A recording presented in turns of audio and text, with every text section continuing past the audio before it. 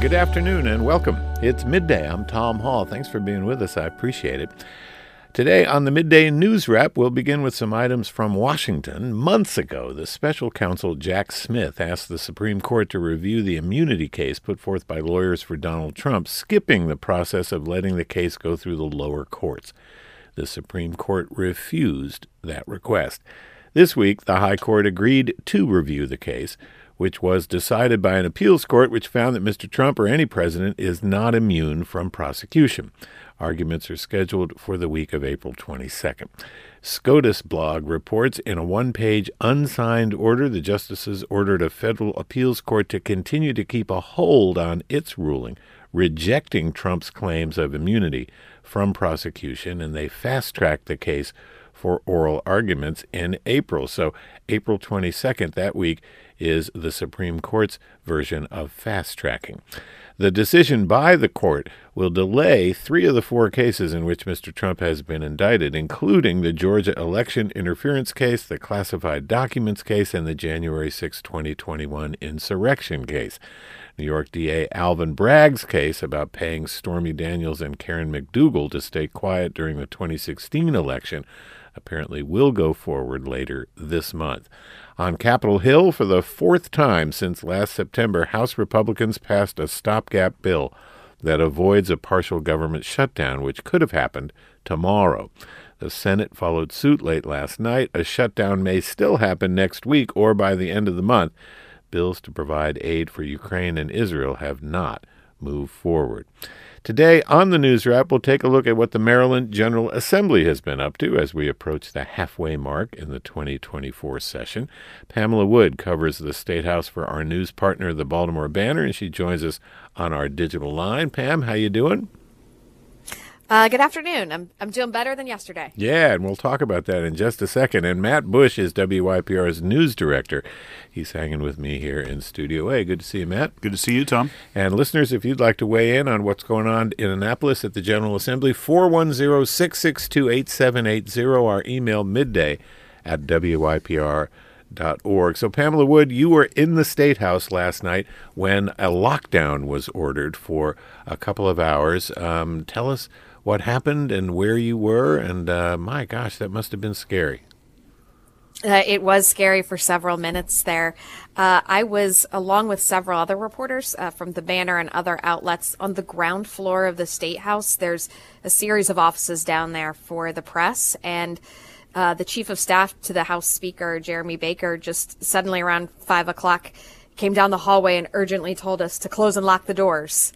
And we didn't know what was going on, so we locked up, we turned off the lights, we kind of hid and crouched in there, all of us, unsure really what was happening at all. And we were there for about half an hour before we were escorted out. And later we learned there was a threat phoned into the Annapolis Police Department, someone claiming that they had a gun and they were headed to the State House. And the whole thing, actually, the buildings were locked down for about 2 hours last night in total. And for about 30 minutes, a lot of us had to shelter in place before police escorted us to another area. And how did that happen? How did the police contact you or come to you and assure you that they were in fact the police and it was safe to answer the knock on the door? Yeah, absolutely. We could actually see through a little. There's one of the doors we have has a little mail slot in it, and we could see through there that there were police, with big guns in the hallway, and they came down room by room down our hallway and banged on the doors, said they were police, asked who was in there, and they hustled us right out of there. The hallway of the State House lined with police officers with long guns, and they urgently told us to move and get out of there, and got us out of the building, and then ultimately took us down the street and held us in another building for a while. In another building, because I know the State Circle, the road that surrounds the State House, the State House was closed. I mean, but they wanted you inside another building. They didn't want you hanging around outside? That's right. They had us outside on Lawyers Mall. That's the plaza next to the State House for a little bit. And then they decided it was safer to move us down to the House of Delegates office building. And, meanwhile, the House of Delegates office building, the Senate office building were full of people. There were committee hearings, voting sessions happening, people giving testimony. And some of that business continued, but they also were everybody was kept inside those buildings. They didn't want us, out on the streets. And until about 7 o'clock, we got the all clear. Mm-hmm. And this had all started at about 5. Yeah, wow. So that's, a couple hours to be sure. So Matt Bush, you got down there around 7:30 or so and talked to Carter Elliott, who is a press spokesperson for Governor Wes Moore. What did they have to say? And all the reporters there, Pam was there as well, and Carter was just saying what they were up on the second floor where the governor's office is, and that the governor was in there, the lieutenant governor was in the building, the Senate president was in the building, just how they sort of passed the time waiting for it to happen. The governor had a reception that was previously scheduled across the street at the governor's mansion with mayors from around the state.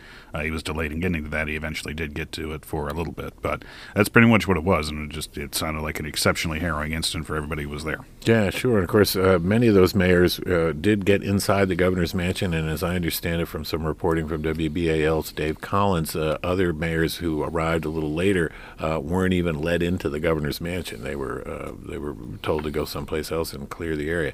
Well, Pamela Wood, we're very glad that you're okay and that all of your colleagues are too. But of course, in this day and age, where mass shootings are more than frequent, it's a very scary thing to think that somebody could make a threat like that. And of course, it had to be taken very seriously. Let's talk about some of the bills that are going through the legislative process in the General Assembly. The Juvenile Justice Bill, Pam. This has gained a lot of steam over the last couple of weeks. As I understand it, they're talking about it as we speak. What's your take on the status of that? First of all, what do these bills aspire to do? This is in some way a reaction to bills that the legislature passed last year or the year before. Yeah, that's right. I actually just left the House of Delegates chamber where it is on the agenda for a final vote today, a third reader vote, it's called. Legislation is moving forward both in the House and the Senate. It makes some tweaks to juvenile justice law. One example is extending the amount of time that a kid can be on probation.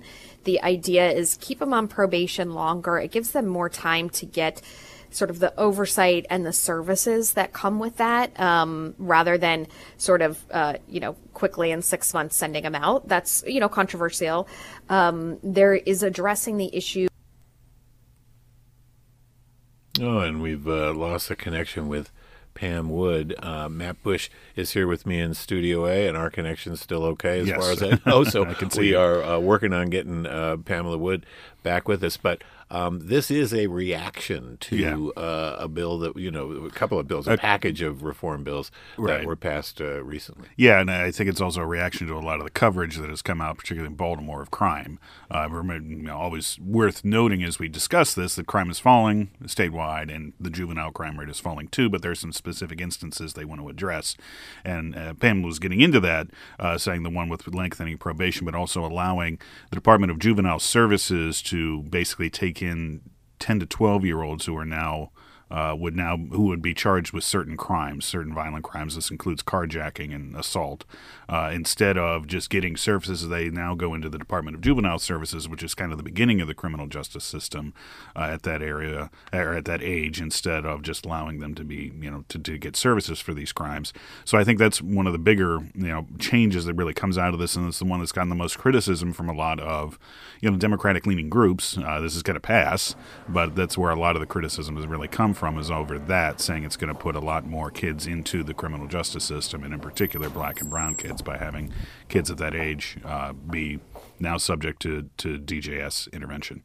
Yeah, and so Pamela Wood, it's an interesting coalition of people who are behind these reform packages, so-called juvenile justice reform packages, because it's a lot of law enforcement people, including some Democrats like Ivan Bates, the state's attorney here in Baltimore, and proponents of the bill. I guess it's Will Smith, who's a senator, and Luke Clippinger in the House. Are hearing from people both on the left and the right. It's an interesting political place that they're in with this particular package of legislation, isn't it? Yeah, that's right. There is honestly frustration with this bill from all sides, from the left, from the right. There have been amendments proposed and rejected by from Republicans and from liberal Democrats as well. And Delegate Sandy Bartlett, one of the folks who's worked on this, said, I don't think everybody's certainly not happy here. Definitely a recognition of how challenging this is. Yeah, I think Senator Smith was quoted in Maryland Matters today saying everybody's mad about it. That must mean we're doing something right, is the way the political process works. But Matt Bush, it does look like this will pass the House and pass the Senate. So you think that these reforms will, in fact, be implemented. Right, and some of the reporting from the Banner has said the reason this is going through a little earlier than it maybe would large headlining legislation is once it goes through the House, and they are debating it right now, the final vote, and then the Senate, it's on second reader, so they have to vote on it one more time. They'll do that early next week. That gives then the sides more time to work on this particular bill. They've heard from their colleagues now the things they like and mostly dislike about it. So going forward, we'll see what they come up with. What's interesting, I found in some of the of the certainly going in with the coverage, or what the questions were about this bill going into the year when it was introduced, was would it take away something that was passed 2 years ago? One thing in particular, the Child Interrogation Act, which basically allows, or ensures that juveniles have access to an attorney before they are questioned by police. And a lot of prosecutors, Democrats and Republicans, have criticized this, saying it has hampered police investigations. That is not, they're not making any changes to that. That was one of the amendments that Pamela was referring to that was brought up this week, was putting, basically negating that bill in some way, and that amendment was defeated. So that's still that is the law. That won't be changed, at least by what's going through right now, but we still have another month or so to go. Matt Bush is WYPR's news director. Pamela Wood covers the State House and politics and government for the Baltimore Banner, our news partner. It's Midday. I'm Tom Hall. It's the Midday News Wrap. You can join our conversation, 410-662-8780, our email midday@wypr.org. And Pam Wood, Senator Carter, whom Matt just referred to, was a big proponent of the Child Interrogation Protection Act, and she was able to see that no changes were made to that particular law. I had her on Midday here a couple months ago talking about that. She was also behind a bill called the Nicaila Strawder bill. That was against, I guess, part of the juvenile justice reform package, and then it became separated from it. What can you tell us about that bill that Senator Carter has sponsored? Yeah, sorry, I lost you for a moment there. We're talking about the Nicaila Strawder Act? Yes. Is that right? Yes, so that bill is named for a Baltimore girl who was shot and killed, unfortunately, by another child, and her family has been on a mission. What they want to see is that when kids take an action that takes a life, that they automatically get put into some services, some counseling, some supports for them and their family. It got rolled into the larger bill, and Nicaila's family doesn't like all the aspects of the larger bill. So they raised that concern. It's since being separated out, and it is moving forward. And, their goal is really to help kids who are in trouble. So this would dictate that because this is two kids playing with a gun, or a young child playing with a gun, who ended up, discharging the weapon, and Nicaila Strawder very tragically was killed. But this would mandate that juvenile supervision, juvenile services would immediately become involved. Is that right? Is that what you just you're explaining? Mm-hmm.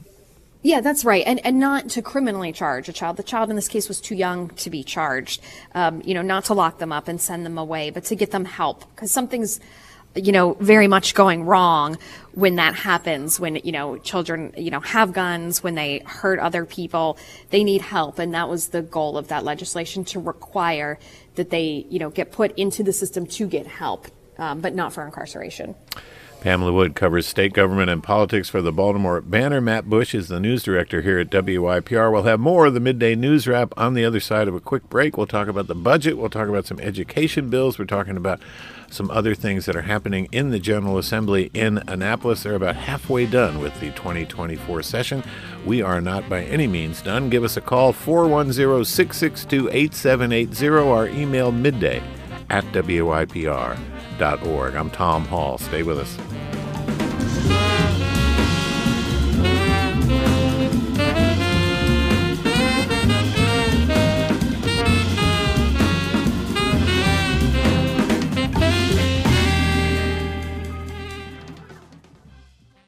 This is Baltimore's NPR News Station, 88.1 WYPR.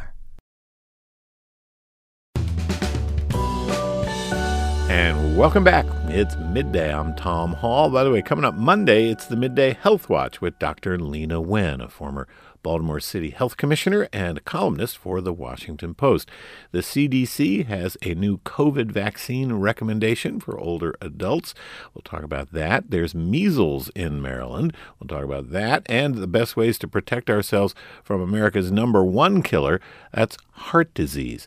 Dr. Wen explains the latest data and answers your questions on Midday Monday. And if you've just joined us today, it's the Midday News Wrap. My guests are two experienced Annapolis watchers who are helping us keep up with the latest from the General Assembly. Pamela Wood is the politics and government reporter for our news partner, the Baltimore Banner. She's in Annapolis. Joining us on our digital line, Matt Bush is the news director here at WYPR. He's with me here in Studio A. You are welcome to join us as well if you have a question or comment for our two experienced Annapolis hands. 410-662-8780. Our email midday@WYPR.org. So, Pamela Wood, there was a bill that has been proposed in the legislature more than once. It's referred to as medical aid in dying. And Senate President Bill Ferguson had an announcement about that this morning at his press conference. Here's what he had to say. Another important bill that I do want to address is the medical aid in dying, or compassionate choices. We are not going to be taking a vote on the bill this year. It does not appear that we have the votes to pass it in the Senate, and so we will not be moving forward on that issue, which I know will be disappointing for a number of folks. But if the votes aren't there, the votes aren't there. And so we will continue in the education process and take it up at a different time when we think that there's a better chance of its passage. So, Pam, what do you think? What was the, dare I say it, death knell for this bill, concerning a very sensitive issue for patients, requesting aid at the last stage of their life? Yeah, and what this bill would do is allow terminally ill patients to get a prescription for medication that they would have to take themselves to initiate their death. And honestly, just the votes weren't there. Not enough people are comfortable with it. At the beginning of session, President Ferguson told me there was interest in bringing it up for a vote this year. That was the plan. But as it got closer and became more real, not enough senators were ready to go forward with it. So it's not going to get a vote this year.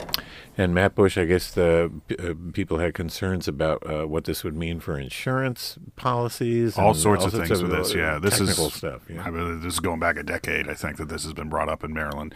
And our reporter, Scott Masiani, our health reporter, was doing some digging on this and was preparing a report on it. And it was interesting, coming into the session was felt if Maryland approved it, it might be the tipping point state, because only a handful of states allow this right now. But if Maryland had approved it, there may have been a lot of other states that then followed suit. So the fact this is done for this year and isn't going to be passed is very interesting in a national scope as well, as how many more people are going to push this through. But there's lots of questions with it. Insurance probably being the biggest one, that people just don't know what, and I think, as you were pointing out too, the people have to take the prescriptions themselves.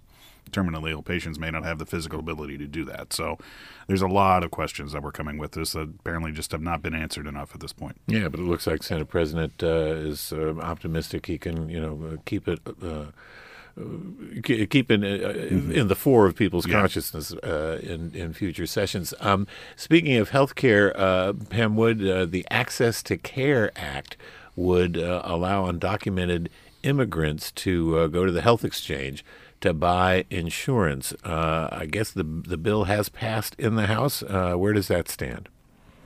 Yeah, actually, last night I was watching online the Senate Finance Committee voting session on this bill when the threat came through. So it is moving forward in the Senate as well. It's important to note this bill does not offer any financial assistance or subsidies. These folks who could use the exchange to pay their own way, to buy their own health insurance. And, right now, undocumented immigrants aren't allowed to use the state health exchange, so this would open it up. It would take a couple of years for this to be implemented, should it go all the way through the General Assembly, which is looking likely. And Matt Bush, I remember many years ago during the O'Malley administration, there was a big conversation about whether or not undocumented immigrants should get the in-state rate at colleges and universities, the DREAM Act here in Maryland. You've been covering some of the other education stories. One of them has to do with legacy preference in admissions. This was the subject of a Supreme Court case last term. Right. So it's interesting to always see how Maryland reacts. The Maryland lawmakers, which are primarily Democratic, react to these rulings from the conservative U.S. Supreme Court. So this did pass with very, almost unanimously, 133-4. It bans legacy preference to be used in admissions. Now, from what the research on this does, a lot of by any school should preface that. It's any school that takes state money in any form. So it isn't just state schools. There's a lot of private schools that take state funding in some form. So it would ban them from legacy preference, using legacy preference in determining admissions. It passed 133-4 in the House. So it's going now to the Senate to go through that. Most of the public schools do not do this in Maryland, according to the research. St. Mary's is the only one that does, and apparently it's not a very heavily used criteria in their admissions process. What was interesting, there was a separate bill about this, and there was a really volatile hearing about it that had something to do with this. It was a separate bill that looks like it's not going anywhere, but another bill that got passed this year is requiring all the state schools to do targeted outreach and recruitment efforts. And there seemed to be a lot of the anger that's really being directed right now at the University of Maryland College Park from a lot of lawmakers that aren't from Montgomery County or Prince George's County, that the University of Maryland College Park is not accepting enough students from other parts of the state. Something interesting to look forward to going forward, because there was a lot of discussion of it that got kind of heated for a Senate committee hearing about this, and that has to do whether it's legacy admissions, whether they believe that people are prepared to go to that school. There's some displeasure in other parts of the state about whether enough kids from Maryland can get into the state school, the largest one in the state. Yeah, interesting. Of course, the Supreme Court has ruled that race can no longer be used as a criteria. And that's for where admissions. the legacy sort of comes in, that it benefits primarily white students. And again, there wasn't, at least according to the research, wasn't many schools in Maryland that receive state funds that are used to this. There's four private universities that apparently also that are taking state money that use legacy preference. But I mean, going through at 133-4, that's not a lot of not a lot of controversy to ban this. We'll see if it gets through the Senate. But some of the other things that were very interesting about this particular issue don't seem to be going forward. Pam Wood, let's talk about the budget. I get the same press releases from the Republican caucus that you do. You and Matt both get, and we get one once a week or so that highlights what they call the Democrat tax hikes of the week proposals. So taxes are kind of at least in the periphery of people's conversations in Annapolis this session. But where do things stand with the budget? We heard from the governor months before the session started that the structural deficits of the state are going to be pretty substantial. Where do things stand at this point in the session? That's right. The budget we expect to be moving forward next week. We're going to get some new estimates of how much money is coming in, and we're going to see how lawmakers are changing the governor's budget proposal, which, to be clear, does not have any across-the-board tax increases for anybody. The governor has said his bar is really high, maybe a discussion for the future, but not this year. What Republicans have been talking about in the last couple weeks is a variety of relatively minor fee increases that they're calling taxes. There's some fee increases for hunters who come in from out of state. There is a new program for paint recycling that would charge a small fee per can of paint to set up. Relatively small dollar items, but they're certainly making a big deal out of it. I guess there is some proposal having to do with fees or taxes on the purchase of guns and ammunition. What can you tell us about that That's proposal? Right. Mm-hmm. Yes. So if you're buying a gun or bullets, you're paying the regular 6% sales tax already. There is a proposal to add an 11% tax, and that would be on the dealer, but let's be real, the dealers are going to pass that on to consumers. That 11% tax would help fund the trauma system. So shock trauma in Baltimore, the other trauma centers and transportation around the state. The trauma system has been in need of money and has been given extra money from the state. The idea here is to help make it more sustainable, and frankly, guns through intentional acts, accidents send a lot of people to trauma centers for expensive care. Yeah, it's a thing that people are wrestling with around the country, and Matt Bush, the active shooter drills are even a subject of concern for legislators here in Annapolis. And here's last night, that could have very easily been an active shooter situation. It turns out, thank God, it wasn't. But the lawmakers are thinking about legislating how these drills are conducted. Yeah, the House passed a bill that would essentially stop any active shooter drills or trainings in schools that would include specified activities that may be considered traumatic for students or personnel. That would mean banning anything that included loud noises that imitate gunfire or explosions, and would stop anyone from role-playing as the victim or the shooter in these drills that have become commonplace in schools. And this is one thing they're looking at. I've read stories about what some of these do, and they can sound traumatic. But this is what's passed. It's passed the House. We'll see if it goes any further. Yeah, it's interesting. It's how do you have an active shooter drill when you're preparing people for just a horrible situation that doesn't include some difficult traumatic elements? I mean, it's a really difficult thing. That's one of those issues where it's difficult to legislate that sort of thing, I think. So we'll see. But, as you mentioned, the House is for it. Pamela Wood, let's move to Governor Moore's proposal. He's very much behind something called the Enough Act. What does the Enough Act refer to? Yeah, that's right. Governor Moore was making his pitch again this morning before Senate committee. Earlier, he was before the House of Delegates. The Enough Act would send $15 million a year in grants to targeted communities throughout the state. These are neighborhoods that have high levels of children who are in poverty. And the grants are meant for community supports, job training, tutoring, improving safety and opportunities in these neighborhoods. This is part of the governor's, as he says, an audacious goal to end child poverty in the state. But with the tight budget situation, he got a warning earlier from the House that do we have the money to sustain this long-term $15 million a year before? And, he's also getting questions that is $15 million enough to move the needle and really make a difference? Once you take $15 million, you spread it around, 10 or 20 different neighborhoods across the state. Is that enough to make a difference? So he's getting a lot of support for it, but some questions in the details. Yeah, he calls it the first in the nation state-level effort to end concentrated poverty. It is, in fact, an audacious goal. And it's interesting, Matt, Enough is not an acronym. It's just it's what they've named this bill because he says, this is quoting the governor, we've had enough with poverty, enough with crime, and a system where generational challenges go addressed. So it's kind of, we're fed up. We're not, we're mad. We ain't going to take it anymore. Absolutely. You get good branding on a bill when you come up with something like that. You get branding's part of it sometimes. Yeah. Yeah, absolutely. And Pam Wood, the governor also is proposing some housing legislation that's part of his package of bills this year. What can you tell us about those? Yeah, he has a package of bills, and again, he was also testifying in the Senate this morning on them.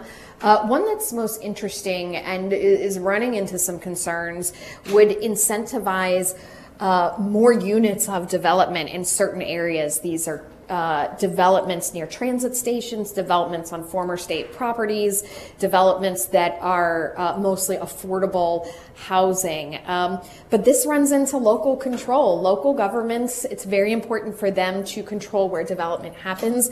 and specifically to make sure that schools aren't overcrowded, that development doesn't make the roadways worse, that it doesn't overburden the sewer system. It's called Adequate Public Facilities Ordinances, or APFO is what we're hearing a lot in Annapolis. But everybody recognizes there is a shortage of housing at all price points, and there's specifically a shortage of housing in our state at affordable working class, middle class price points. So there is a broad desire to get the housing supply up, but at the same time keep enough controls so that it works in harmony with existing neighborhoods. So there's going to be a lot of conversations about that. I wouldn't be surprised if the governor's bill gets some adjustments from lawmakers moving forward. Yeah, it's a state issue. Of course, it's very much a local issue. Affordable housing very much on the minds of Mayor Brandon Scott and Baltimoreans United in Leadership Development. They've got a very expensive proposal out there. Johnny Olszewski Jr., the county executive in Baltimore County, who's now running for Congress, was sort of swatted back when he tried to introduce an ordinance that would have helped him build more affordable housing, which he needs to do because he's under a consent decree in the county to do that. So it's interesting that this is happening both at the micro local level as well as the more macro state level. Matt Bush, there's also on the education beat, again, a bill having to do with children who are taking classes about what they call family life and human sexuality in Maryland schools. Where does that stand? So that's through the House, I believe. Actually, I should go click back on that. But yeah, I believe it's through the House. And yes, it's passed the House. The Senate has its own version of it, but this creates a public health curriculum that students at any grade level they would have classes that deal with a variety of things. But right now, parents could opt their kids out under this bill only for family life and human sexuality classes. They cannot opt them out for gender identity, sexual orientation, or HIV prevention classes under this bill. This is.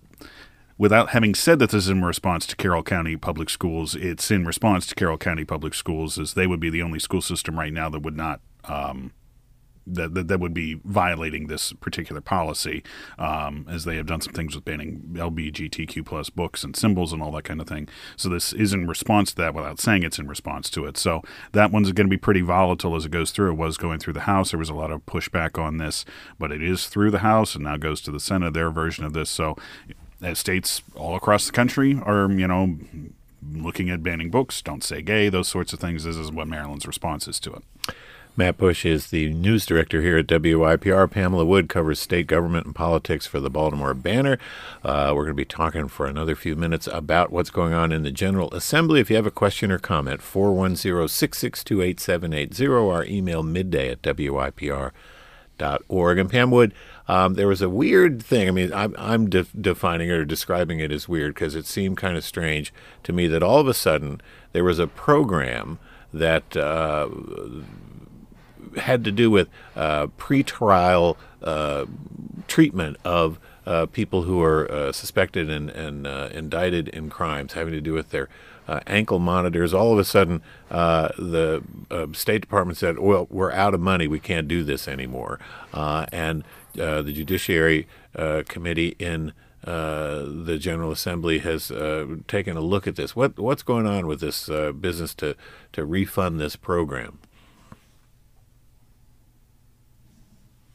Oh, we've lost Pamela for a second. We'll try to get her back. Matt, is this something that you've followed at all? I have not followed this one. Okay, it has to do with financial assistance for pretrial ankle monitors, and they ran out of money, and the legislature, I know Bill Ferguson was very upset that all of a sudden, unbeknownst to anybody, we stopped doing that because we ran out of money. So there are lawmakers working to fund it. We just have a few minutes left. So, Matt, I want to talk to you about renaming the snakehead fish. We got a question about this yesterday when I talked to the Maryland executive director of the Chesapeake Bay Foundation.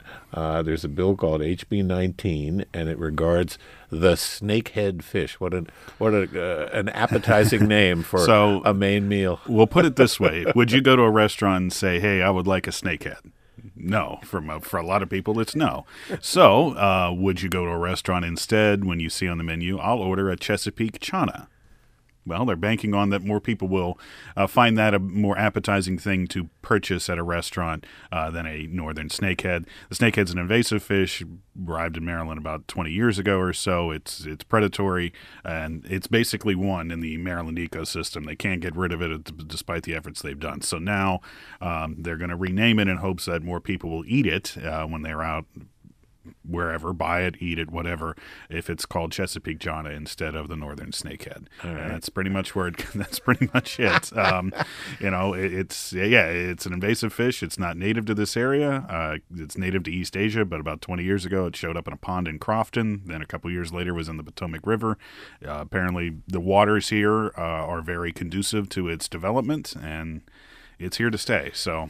And there's way too many of these snakehead fish, Pam. So they're pushing it because I'm told by various legislators at various levels of government that the snakehead fish is actually really delicious. They say we should be ordering them up as frequently as possible. Have you ever had one, Pam? A Chesapeake Chana, perhaps I should say, rather than a snakehead fish?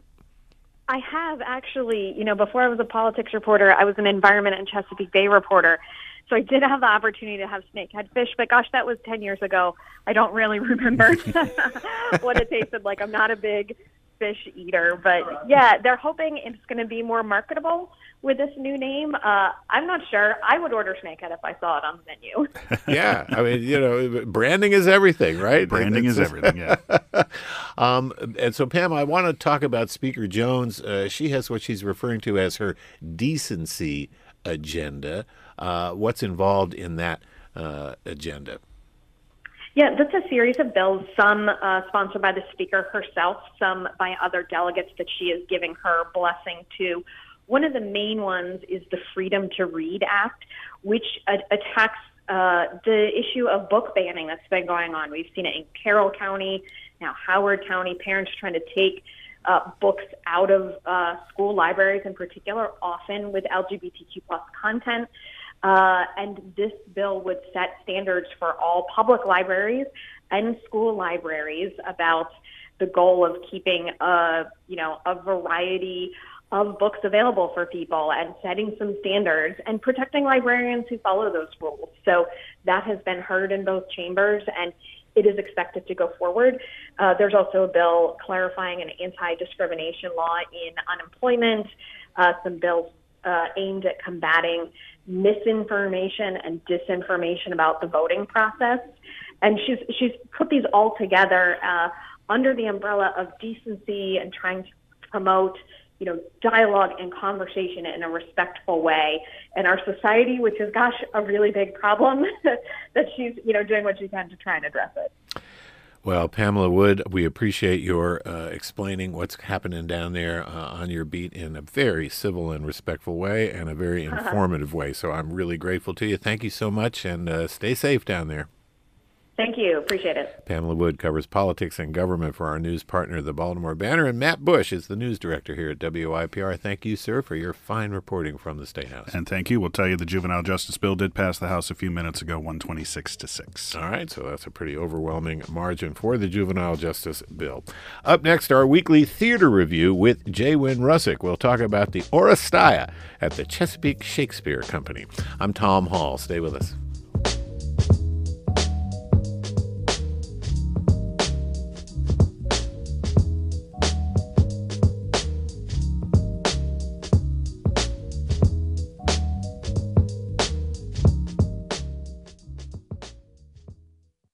This is Baltimore's NPR News Station, 88.1 WYPR.